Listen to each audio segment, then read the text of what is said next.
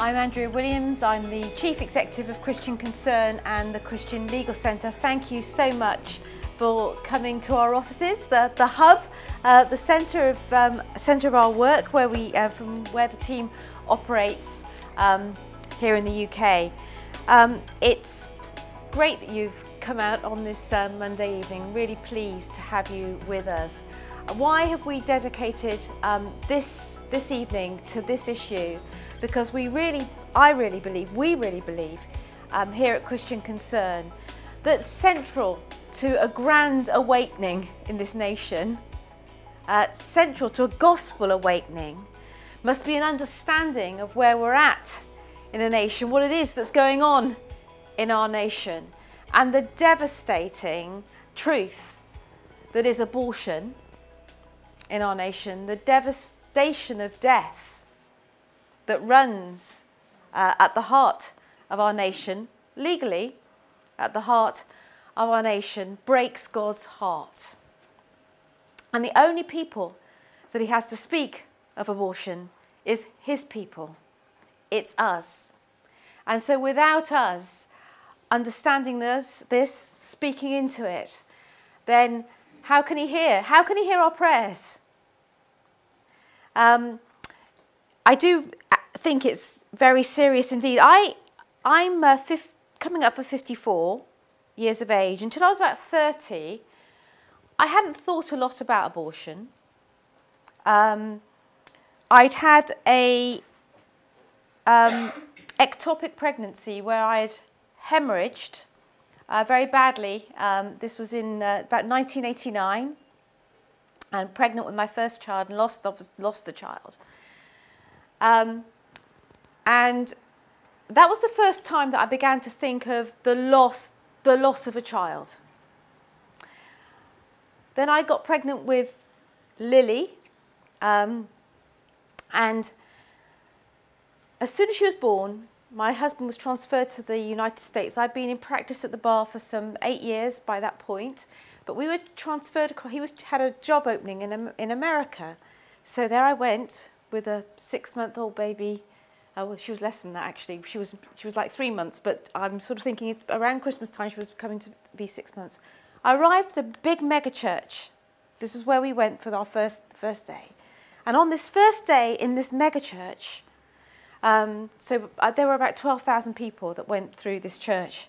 But a woman got up at the front, on the stage. I want to say it was a stage, and she spoke of her abortion. And I had never heard, ever in my life, anyone talk about their abortion.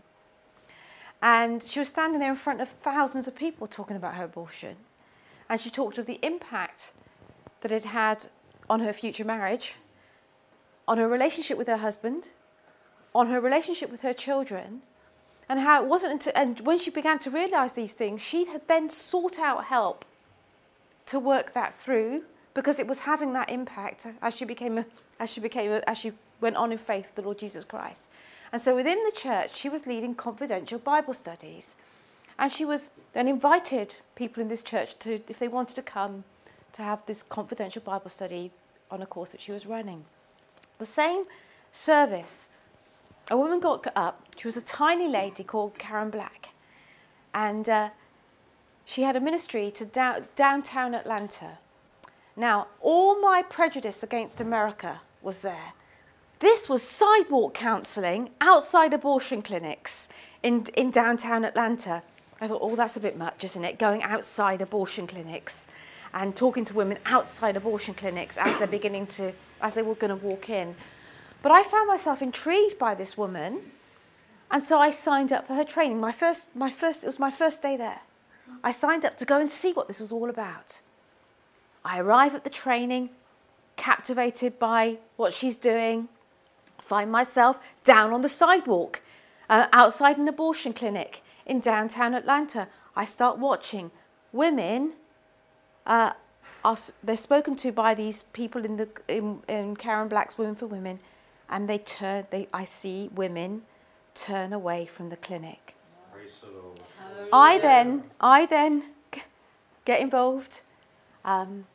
I see women turn away from the clinic. And I became very involved with 3 women who, rather than proceeding with their abortions, they had their babies, and those children that were born in 1996 in Atlanta, and those mothers are among the most precious relationships, the most precious friendships, the people that I love in this world. And Karen Black has saved thousands of women in that way. Now that is something that can be done, and it can be done on the ground, and it was my introduction in some ways to this issue. Extraordinary that I would have gone through 10 years at a strong Bible-believing church, I'm not sure I've ever heard of, even now, till now actually, if I've ever heard a sermon on abortion, apart from when we do it. But there I was. Now, that's the kind of thing that we can do in churches on the ground. But that, in and of itself, isn't enough. It's to go in and save the babies on the ground. And I say that we as churches, we need to be the life houses and the lighthouses. So we need to be offering people the hope. So I believe that if there are 850 abortions every working day, 600 every day, then the church in this nation ought to be able to save that many babies. That's not a number. It's a very high number, but it's not a number that's beyond what we can do. So I think that we ought to be able to be thinking about that. But on a bigger level, what we need to be doing is thinking about changing the culture. And that's where policy and government and laws come in. Right, Colossians 1 says, "The Son is the image of the invisible God, the firstborn over all creation. For in him all things were created, things in heaven and on earth, visible and invisible, whether thrones or powers or rulers or authorities. All things have been created through him and for him. He's before all things, and in him all things hold together." This idea that in the Lord Jesus Christ, everything is anchored, all things are created. So from the moment we are conceived, we are known. In fact, before we are conceived, we are known. So in the Lord Jesus Christ is total truth and a total structuration of truth. And in him is the foundation of all knowledge and truth and what is precious. And Jesus Christ came to be the reconciler. So that truth, if we are truly Christians, determines how we view everything. It's the lens through which we view all things. And it determines the character of how we will view all life, the life that cannot be seen, the life in the womb, and how we view that will then determine how we do life, how we value one another, how we cherish what makes babies, procreation. You see, your value of life and its importance will determine how you value sexual expression. It's because we've swept away. You see, there is no line of truth that's out with another. So God's way, the total structuration of truth, which is that the sexual act between one man and one woman, it's designed to give life, to procreate, not to bring death. But actually it's so valuable, it's so precious, it's meant to be within committed lifelong relationship, means that within that you create life. It's life-giving and life-enhancing. And when we devalue sexual expression and make it recreational, and there can be then some collateral things that you hadn't bargained for, and then you want to dispense and do away with that, you end up with a death culture. And you end up also with a hurting culture, because men and women get very hurt when they do that. And men and women both suffer when they have created life, and if that life is not wanted, it's discarded. Genesis 1, God made. And he made us in his image. This is, he made everything else. He made everything else. And it was fantastic. but then he made us in his image. This is so extraordinarily high. The idea that we would put to death something that he has created in his image, that we maybe cannot see, but that is created, that is life in his image, that he already knows, and that we would become God, grieves him. It grieves him. It sabotages him. It sabotages his will for us. It sabotages his will for the life that is created. And let's look at the Father's heart as well. God is the Father. And, you know, we know a mother's heart, but let's think about the Father's heart, because the men very often are not spoken of when it comes to abortion. And you know, very often also in media circles we say we've got to put up the women to speak on this issue. But it's not just a women's issue. It's the father's issue. It's the man's issue. How will he view a woman? How will he view his children? You know, it's not just, if a woman is pregnant, it's not just her issue. A man was involved, and he is the father. And how does God model fatherhood? Well, the father guarded Moses as the apple of his eye. He guards us as the apple of his eye. And he is a father to the fatherless, a defender of widows, is God in his holiness. O Lord, you are Father, we are the clay, and you are the potters. We are the work of your hands. Imagine that. When we are created and we are known by him in our mother's womb, and we are the work of the Father's hand, and abortion destroys the work of God's hands. It's serious. He sees it, and it's very serious indeed. And you see, God knows what we know. The Father knows what we know before we need it, and we need life, not death. And he wants to cherish all life, like he talks about the birds of the air. They do not sow or reap, but your heavenly Father feeds them. Are you so much more valuable than they? If you then, though you are evil, know how to give good gifts to your children, how much more will your Father in heaven give good gifts to those who ask him? That's the picture of fatherhood. Your Father in heaven is not willing that any one of these little ones should be lost. The way in which God speaks about the children is that he does not will that any of them should be lost. This idea, you know, that Jesus said, better for a millstone to be hung round your neck than for your little children to be led astray. Can you imagine what he feels about the way in which we are destroying our children? And the church generally is silent. How can a world know of him if we have not addressed this issue?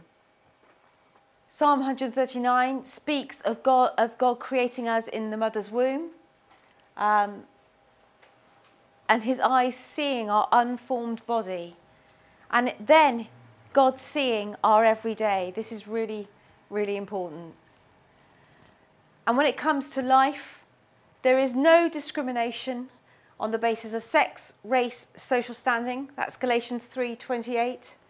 There's no discrimination on the basis of age in terms of how God loves us.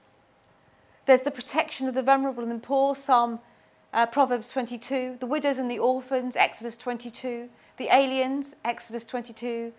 Those that are handicapped, Leviticus 19. The slaves, Exodus 21. The elderly, Leviticus 19. And life before birth we see in Isaiah, Jeremiah, Genesis, the Psalms, Ecclesiastes, Isaiah, Hosea, Matthew, Luke. And there are over 60 references in the Bible to conception. And the natural reading of the gospel accounts is that Jesus' life, we know of Jesus' life beginning at conception, in a moment of time that was just like ours. That he escaped being killed as a baby, as did Moses, so that he could atone for our death. And what God has joined in Genesis, we know, let no man separate. So God cares. It is a gospel matter.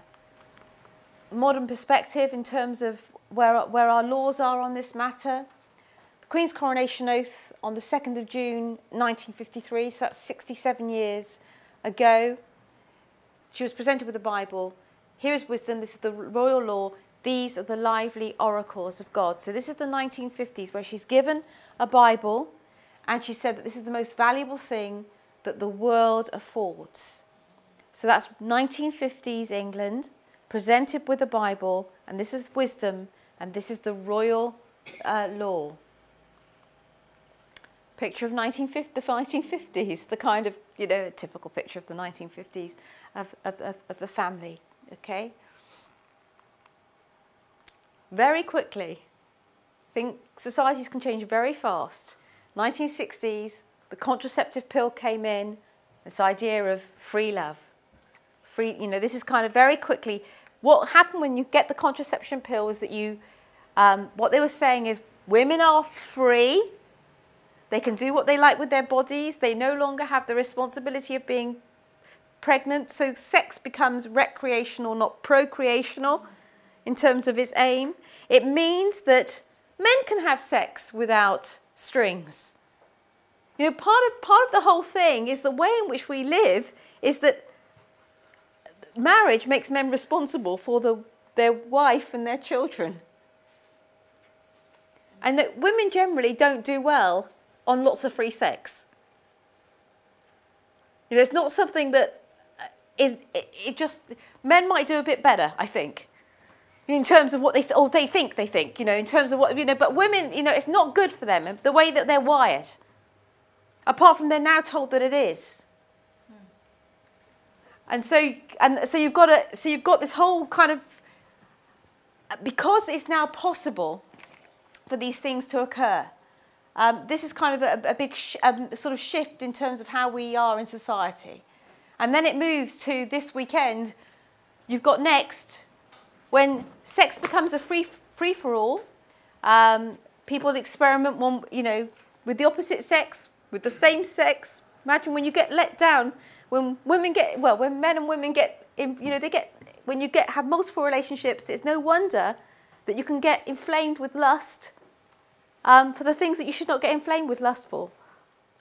Whether that's pornography or the same sex, when it all gets chaotic, which is where you get, because we're not made for that. We're made, sexual expression is for one place. And what you end up with is this weekend, York Pride coming out of York Minster, and the school children leading the parade. All right? This is the point about divorcing sexual expression, what you get, and leading to a death culture, an abortion culture, but also with it, it leads to a loosening, a more chaotic sexual life within a nation, sexual chaos, because there is no social, cultural restraint and no legal restraint. And in fact, the law increasingly permits and promotes this. You will be in London this month and you will see on public buildings, everywhere you will see the pride flag being flown. And you will be in trouble. You may well find yourself in trouble if you're not promoting what that celebrates, but you are promoting marriage between a man and a woman. When the Queen came to the throne, abortion was illegal, and only 4.8% of babies were born outside of marriage. Now, Tim last talked about legislating morality. We do legislate morality. If abortion is illegal, it means that babies aren't dying, and babies are born in marriage. That's what it meant, in part.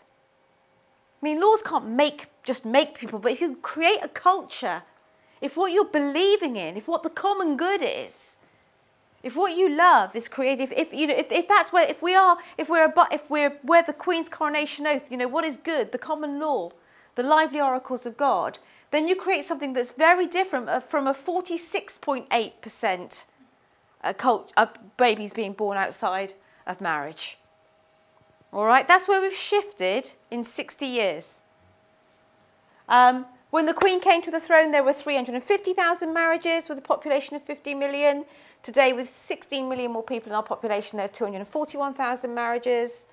So, and in 1952, divorce was rare, about 34,000 couples. Today, about 200,000 divorces every year. That's a massive cultural shift.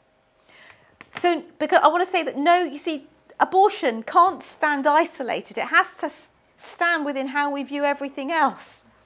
Where we're deriving our culture from. Are we deriving our culture from being made in the image of God, innate dignity of every human person, sexual expression being something that is for marriage and one lifelong union and the formation of family? When you hold that, when those things are the way that a society is anchored, as opposed to I'm seeking my own pleasure, it is the seeking of sin. It's seeking of a culture that is away, which you then enshrine in law. You orient either walk towards God or you orient away from God. And abortion is part of that, because abortion is hiding our sin. But be sure your sins will find you out. That's what abortion is. Because abortion is a reality of what has occurred when sex between a man and woman has taken place in a context that they were not ready for or responsible for. And that's why changing the culture of abortion, you have to change the culture of what we're made for. We're made for God, and we're made for one relationship, one marriage relationship. That's what we're made for. It's a whole package. These things don't stand in isolation, because it's back to Colossians 1, which is Jesus Christ, in him all things hold together. He is the total structuration of truth. Because where this all leads in the end is you can't actually say, you can't speak about this, because if you speak about this, you might lose your job. Or you might be fired. You can't speak for life because you're denying a woman's right. You're a bigot. You're hateful. And so we self-censor. The church censors. So actually what you have in abortion law and laws that hold back sexual restraint is you have a radical new agenda that's encoded in law. It's 1952. So where was the law before? Sections 58 and 59 of the 1861 Offences Against the Persons Act made it a crime for anyone, this is 1861, using any means whatsoever to procure the miscarriage of a woman. The 1929 Infant Life Preservation Act further extended this prohibition to a child capable of being born alive. So therefore, for 100 years or more, there was an explicit and widespread public condemnation of abortion. No one questioned it. And there were severe penalties for those illicitly involved, as well as genuine protection for the unborn and their mothers. We can't imagine a culture like that. We just can't imagine it. But it's not that long ago. Then in 1966, David Steele drew third place in the ballot for private members' bills. Private members' bills are dangerous things. This one did become law, but they rarely become law, apart from, it would seem, when some very bad stuff needs to happen. Yes? And he introduced his medical termination of pregnancy bill into the House of Commons, and its first reading was on the 15th of June. And then there was a very protracted debate around it. Days and nights were spent arguing, rewording, lobbying, and generally manipulating in both houses. I have been there, not in 1967, then I was only 2, but I have been there. There have been 15 attempts at variations on the abortion bill over the last 52 years. I've been at quite a few of them. And you cannot believe the kind of thing that gets happened. You get no notice of when a debate's going to take place. It takes place on a Friday when when MPs aren't there. You know, so they're being called in. It's an extraordinary situation. It takes place overnight. Things get amended overnight. You've got to be really alert. These things are the kind of things that happen in Parliament that you can't, that are sad, but they do happen. But it's, there again, what you've got is, I can just imagine it. The Labour part of the government had to give the bill time. First of all, you had to have a government that would give the bill time, and it did. And then the bill passed its third reading on the Friday the 14th, Friday, after an all-night sitting in a half-empty house. In a half-empty house, the bill went through, 167 to 83. We wouldn't get 83. I would doubt that we would get 83 MPs today to vote against even liberalisation. And the bill received royal assent on Friday the 27th of October 1967, and in 1968 the Act came into force. 1 year later, its sponsor David Steele, speaking at a meeting of supporters, said that the bill was successful because the right men were in the right place at the right time. By contrast, we can say that the right men weren't in the right place at the right time. That the church was absent, that our voice was absent. And I think this is in part why I've sort of felt upset thinking about this today. Because whenever I look at this issue, every time the abortion stats come out every year, I'm prodded I feel something physical about the failure. I feel like it's a personal failure to be in this pub, to be doing what I do, and the stats to remain the same. To be part of a church that doesn't address this. I really feel as if it's a huge stumbling block for the church, but also for the gospel really going out. And the state of this nation surely means that I used to talk about the church needs to reform, it needs to repent, reform and revive. We definitely need to repent, and we definitely need to reform, but it's like we need something bigger than it. The grip and the speed at which things are currently going is alarming. And even for me, and I've been around a long time doing this work. So abortion is illegal. So it's interesting because abortion still is technically illegal unless the mother's life is at risk or the risk of physical or mental problems are greater if the mother continues with the pregnancy. This is ground C, that the continuance of the pregnancy would involve risk to the life of the pregnant woman greater than if the pregnancy is terminated. So the Abortion Act 1967, Section 1, subsection C. Two medical doctors have to sign off on this reason. And about 98% of abortions in our nation are signed off on this reason. Doctors sign off to say that the medical health of the mother, the risk to it is greater if she continues with the pregnancy. This is obviously not true. So what you have is a medical profession, again propagandised. I mean, they don't know how to think any differently. Who's responsible for the thinking? Who's responsible for putting the truth out there? The church. So what you have is medics, student doctors, just learning that this is what you do. Medical forms being signed off, that the mental health, the reason is the mental risk to the mother is greater if she continues with this pregnancy because she's not ready for it. Not because it's inconvenient, not because she has to finish her studies, not because it's unwanted, not because it was after a drunken night. And then there are all these other reasons with it too. If at schools we are teaching, giving our children sex education, then why have we got so many abortions? Why are we teaching children safe sex? Why do we still have all of this collateral? Because you see, the thing is, we do have to teach our, we've got to look after our children. But the reality is that when this is happening too, this is not a solution. Abortion is not the mental health solution that the doctors say it is. Studies show that many women have terrible mental health issues after this.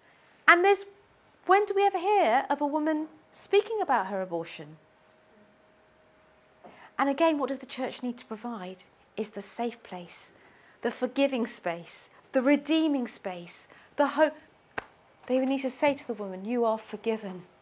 The Lord knows your child and he knows you. And you're rescued at the foot of the cross. And there's a sense in which society is complicit, because if we all say it's just a few cells, not really life, then the woman might not think any different. The child, the teenager might not think any different. And that's why there needs to be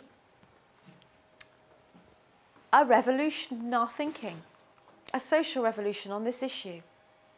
The Universal Declaration of Rights at European level says everyone has the right to life, liberty and security of person. That's Article 3.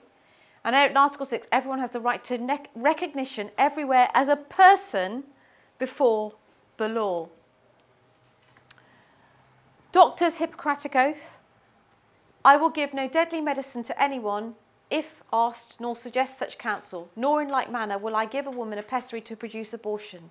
This, once upon a time, was what doctors signed. I don't think they have to sign it anymore, but until relatively recently. And the Declaration of Geneva, which doctors had to sign, I will maintain the utmost respect for human life from the time of conception, even under threat. This was in 1948, so this is after, this was around the beginning of the European Convention on Human Rights. And I will not use my medical knowledge contrary to the laws of humanity. So we've been through the 2 world wars. We didn't want to see those sorts of atrocities again. And the Declaration of Geneva at a European level was saying, we are going to protect life from conception. It shifts in 1994 to say, I will maintain the utmost respect of human life from the beginning. When is the beginning? When is a person a person? Just 3 words. Just 3 words. So when is the beginning? The zygote, a sperm and an egg, the development into the fetus, embryo, coming through to birth, to a child, to age 20. So you've got your DNA. When are you alive? When are you alive? At conception. At conception, yeah. When are you whole? Everything is known. Everything is known. From that moment, from the moment you are conceived, it's all known. Your DNA, the colour of your hair, all of those things is known. When are you dependent? When do you stop being dependent? It's quite interesting. I've got a mother-in-law who's a midwife. You know, this little girl here, she's dependent, isn't she? Yeah. He's dependent, you know? And I had a very amazing, capable mother-in-law, who's 83 now, and she's got dementia. She's very dependent. Very fragile, needs to be nursed and loved and looked after.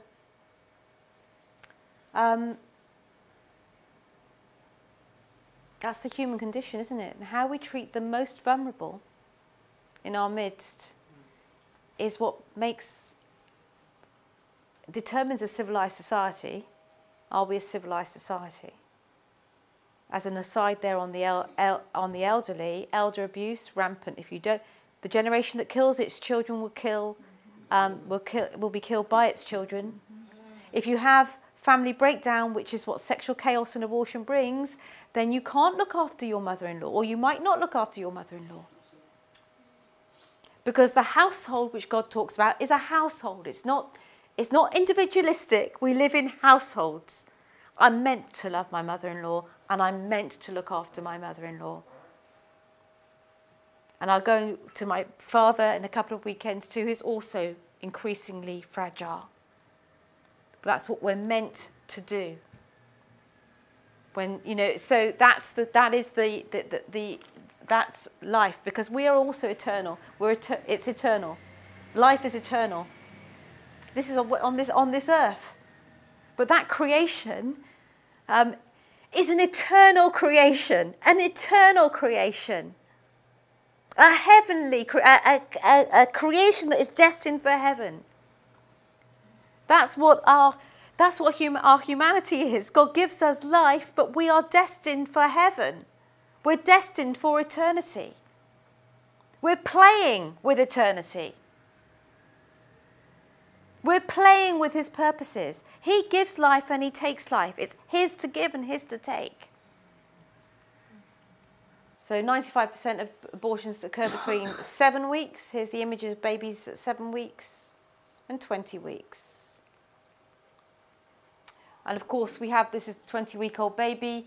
The abortion limit used to be 28 weeks. It's abortion up to birth for disability. Still, up to birth. And, you know, the reality is when we were trying to reduce the upper time limit from 24 weeks in 2008, there is just a reality that babies are surviving at 23 weeks and 22 weeks. You've got the extraordinary thing whereby doctors can be in a hospital doing all they can to save a baby, and in another room leaving the baby left to die. I've been around the country, and sometimes people have come. One nurse came to me and she said, when I saw the little hand, I saw a hand after an abortion. I saw a hand in the drain. Yeah.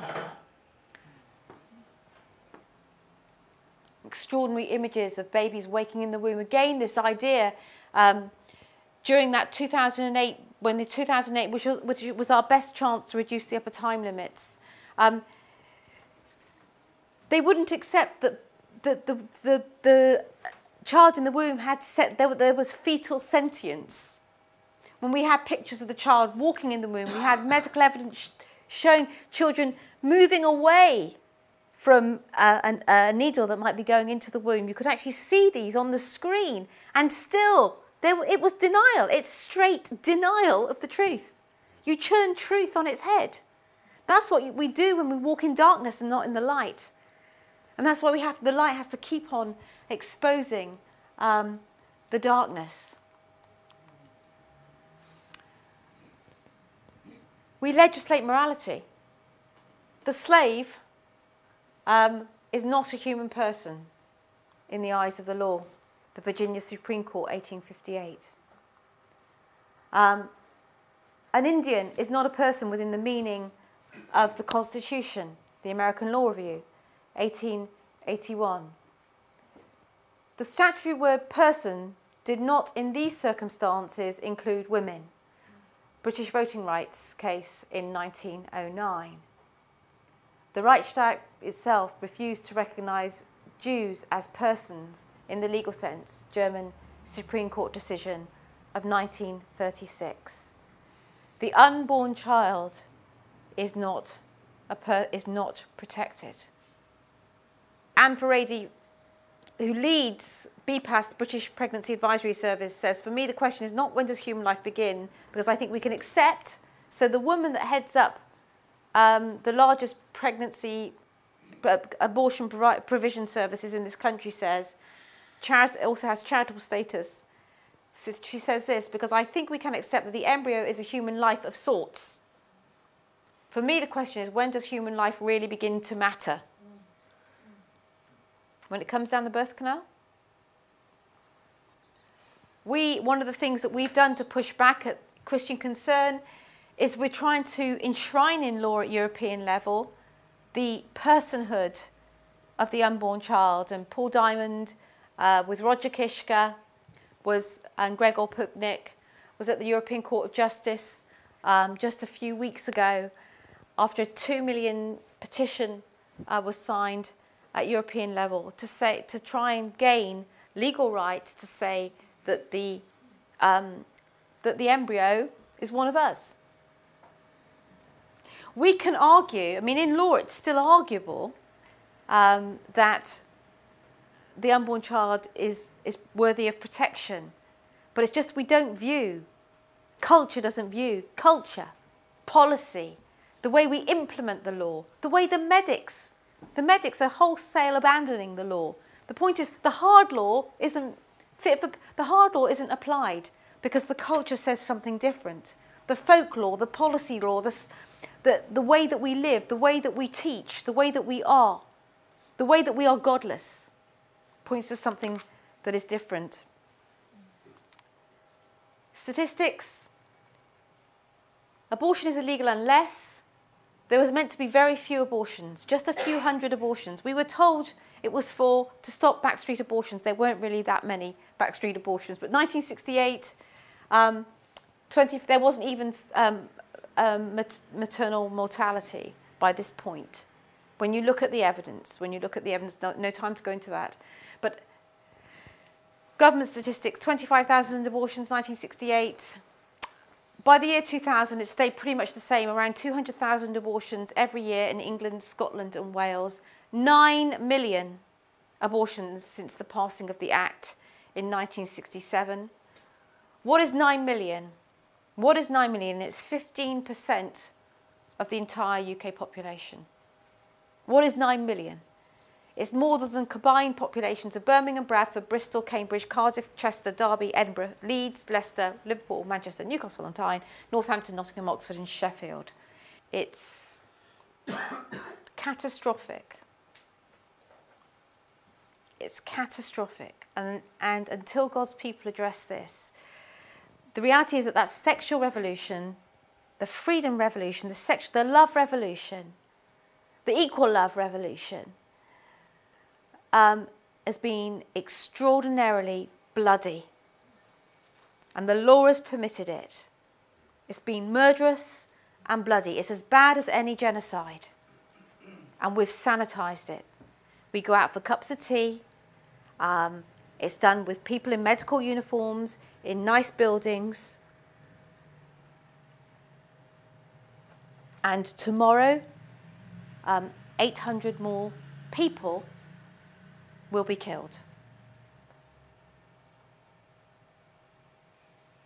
Imagine if a class of 20 children was shot tomorrow.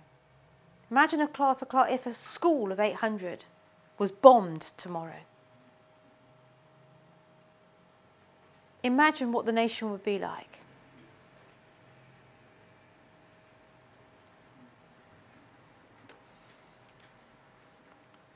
Abortion worldwide, 43 million abortions every year, 57 million deaths from all other causes. So abortion is the leading worldwide killer, higher than cancer, higher than AIDS, higher than poverty, malnutrition. It's the women, you see, the thing is, women putting their children to death is the leading cause of death in the world. And the father heart of God, imagine what the Father thinks. And there is something,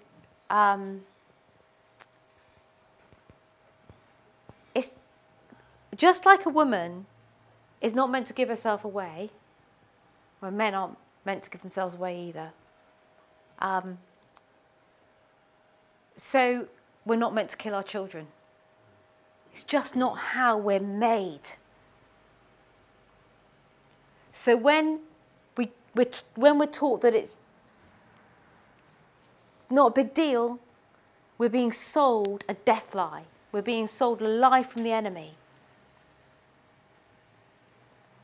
And when we're sold that, we create all this stuff that makes it really hard for people to access the kingdom. Because when you're hurting that much, when you've done that much, your conscience gets hard, you're hurting. And the thing is, God has a way back from all of that. That's the message of the cross. That's what's so extraordinary. We have the message, we have the hope, we have the beauty, we have the wherewithal, we have the true love, we have the Christ that died on the cross, that poured out his blood for the blood that is shed, that can make it as right as possible this side of eternity, when there will be no more tears, when there will be restoration. And all of it leads to more things. So that if you don't value human life, then you'll be able to, and technology presses on, and you then have the ability to make a human life in a laboratory, IVF, first test tube baby 1978. You move to a place then whereby in 1990, for the first time, because you now can, you have a bill where you are allowed to create embryos with the express purpose of experimenting upon those embryos and then destroying them. So suddenly you now get to a place where you can create life, because you now can, and then destroy life. Then you go to 2004, where we have a license to clone a human embryo. At the Christian Legal Centre, we sought to resist that license and we failed. What is cloning? It's man making man in the image of man. You go from 1967 taking a life, 1978 making a life, 2004 faking a life, to 2008, where for the first time we are legalised animal-human hybrid embryos. That's the mixing of cows' eggs with human sperm. That's all legal to experiment upon it. Also creating banks of embryos with the express purpose of selecting one that is fit to save. This technologically doesn't work. A sick older sibling, what happens to the embryos that don't match? They are destroyed. They're either frozen or they are destroyed. We don't have, the government conveniently doesn't keep those statistics of how many embryos have been destroyed. We also now have the possibility of 3 parent embryos because we're manipulating life. You see, if you don't respect the context and the place of life, if you become God in the destroying of life, then it opens up this as well in terms of what we do, how we view life. So then, babies become, when they're inconvenient, we destroy them. When they are convenient, because all things are now possible, we have babies. So same-sex couples can access babies via surrogacy, via donor sperm, by all various ways in which you can now have babies. This now becomes possible. So the whole drive for same-sex couples to have children, because they now can. Increasingly, the surrogacy, women having babies by having babies by surrogacy. Who has the babies by surrogacy? Women. Who are these women? The women that have the babies. Volunteers? Not always often paid, yeah? In this country, still expenses. It's exploitative, isn't it, often? So are they wealthy women? No. No.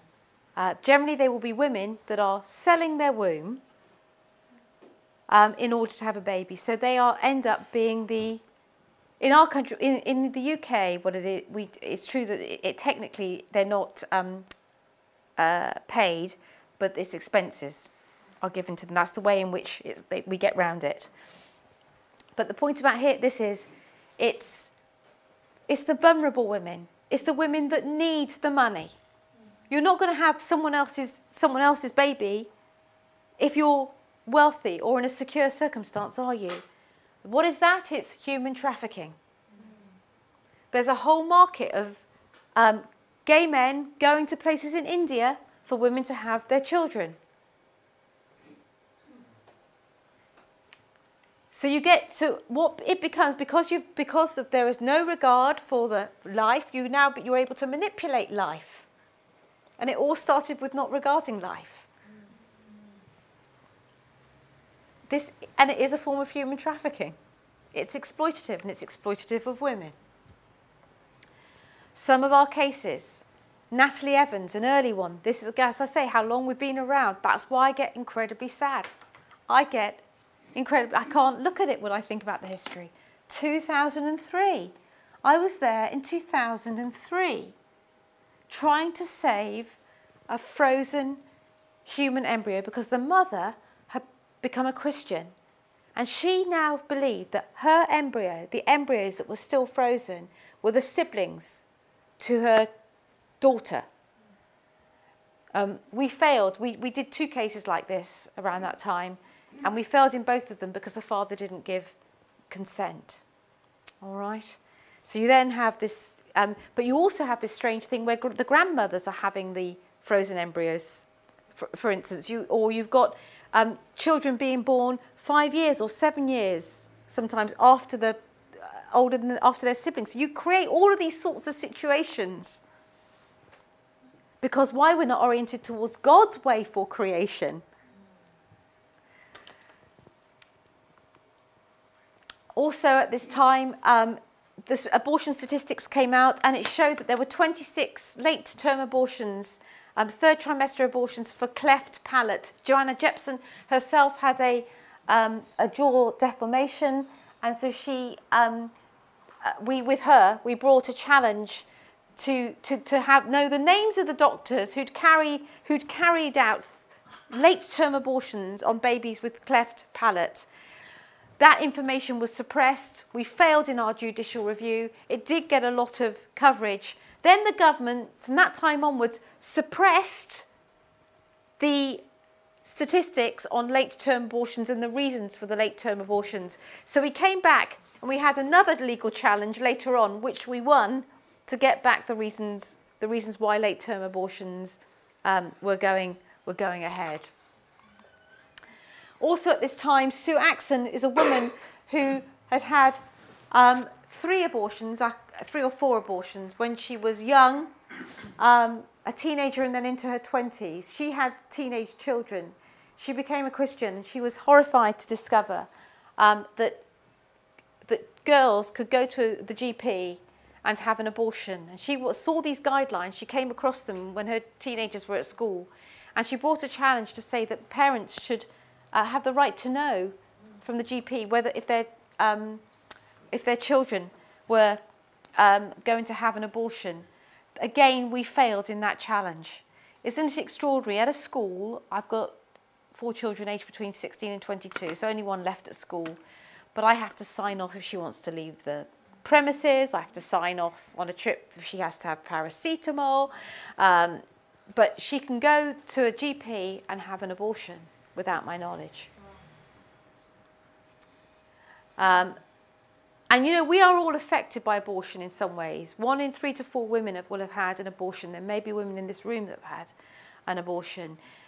You know, somewhere amongst, you know, that we will know of this. And one thing that I was very affected by growing up was of a secret abortion that was close to me. And then watching that person, nobody knowing about this. And then some years later, watching that person find life difficult, went into a difficult marriage,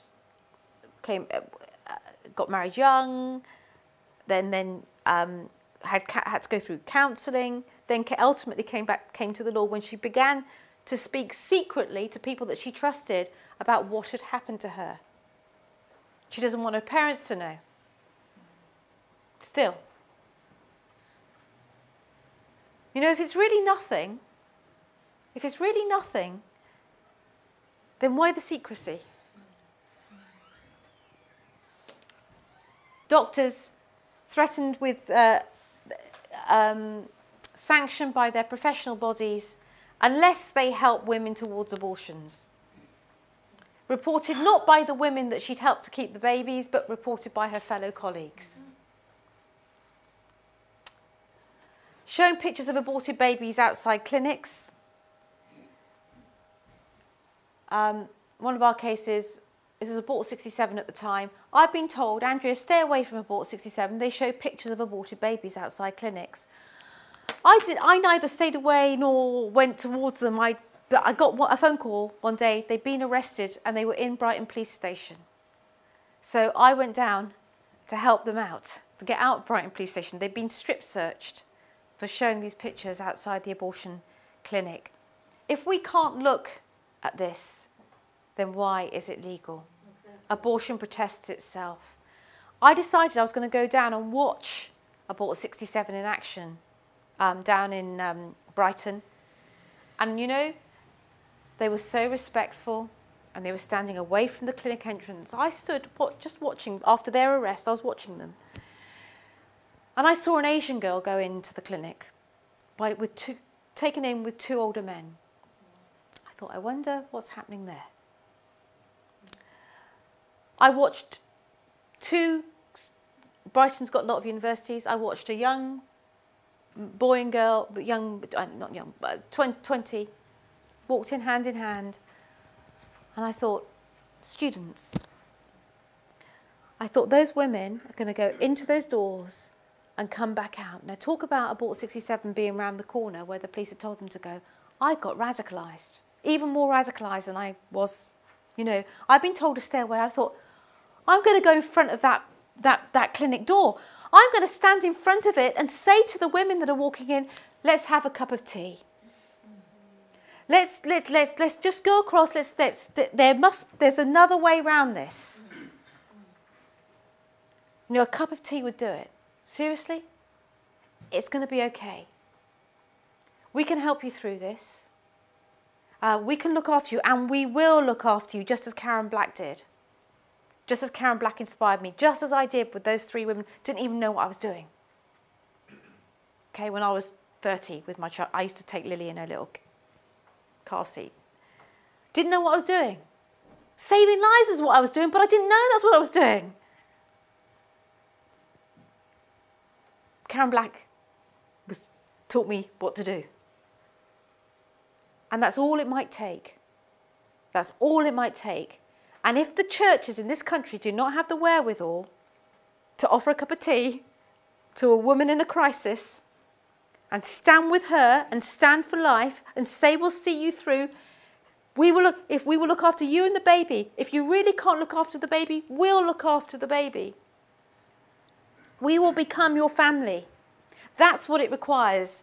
And it requires steps of faith like that to just do it. And if we did it across this nation, on the local level, as well as exposing the horror of what abortion is at a public level and a policy level, this could stop.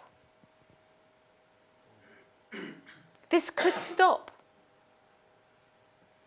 It's like we're so overwhelmed by it, we don't think we can stop it, but we can stop this. It's a social justice issue. It's the greatest global social justice issue. That's not to belittle all of the others. Because if you get me going on those, I'll be really passionate about those too, yes? And the church is the answer to all of them. And we can't solve all of them, but we can solve the ones that are in front of us. And this is one that's in front of us. You know, if I was in Mexico, I'd want to be solving corruption. You know, and probably a lot else, but I'm just saying, you know, wherever you are, wherever God places you, you have the issues that are in front of you to deal with. And this is a massive social injustice and blind spot for the church. Babies are aborted because they're female. This is American, but it was going on at the same time. You know, they were basically buying fetal tissue, buying liver. And you saw the woman selling these baby parts over a glass of wine and a Caesar salad.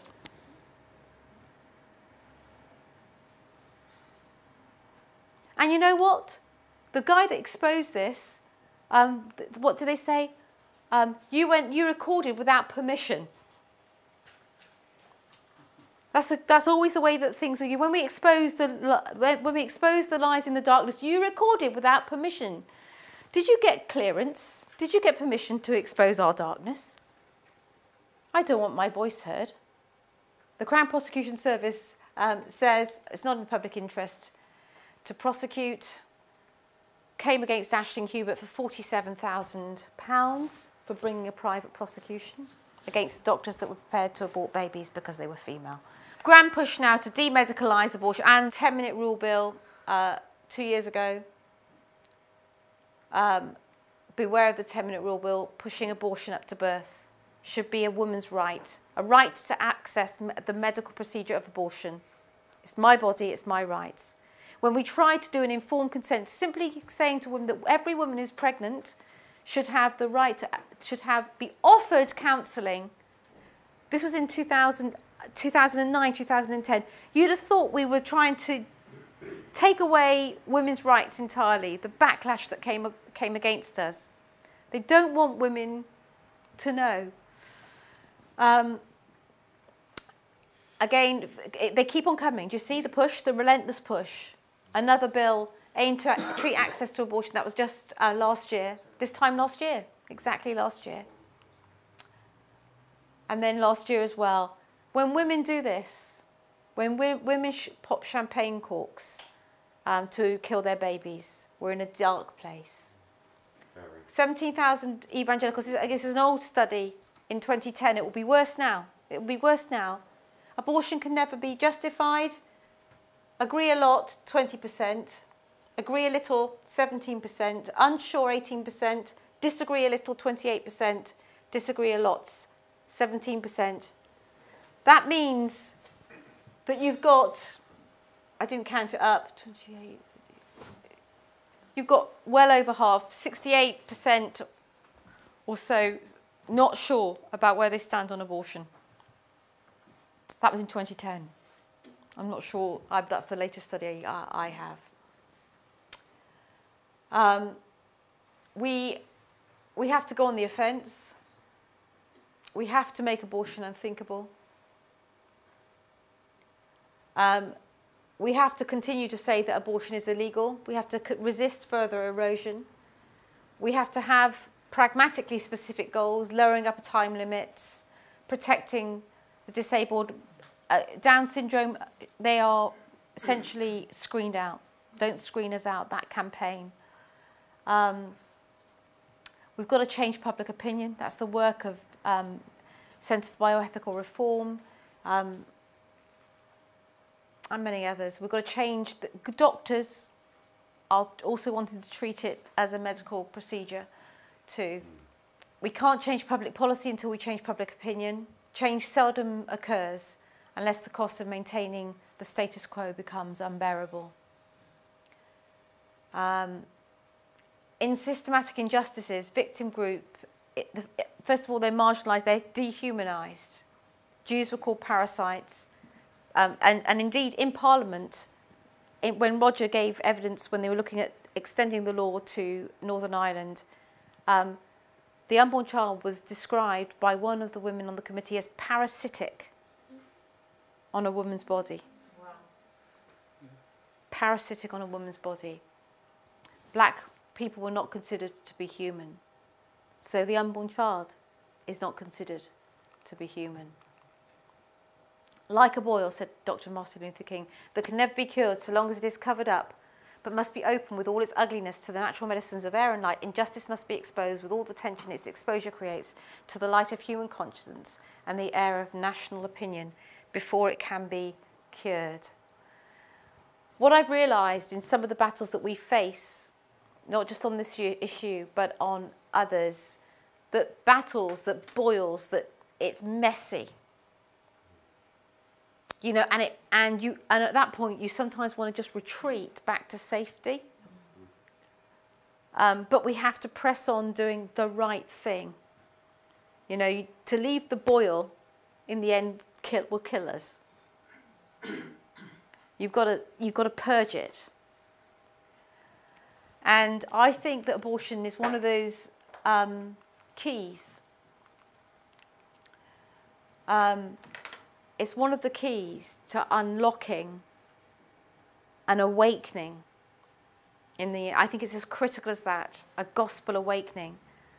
I do not know how God can hear the prayers of a church that permits, God is gracious, He's much more patient than I am, but that permits death in its midst. I hope that as I've spoken, no one here is in any doubt about how I feel about the woman in the unplanned pregnancy, or even the woman that's had the abortion.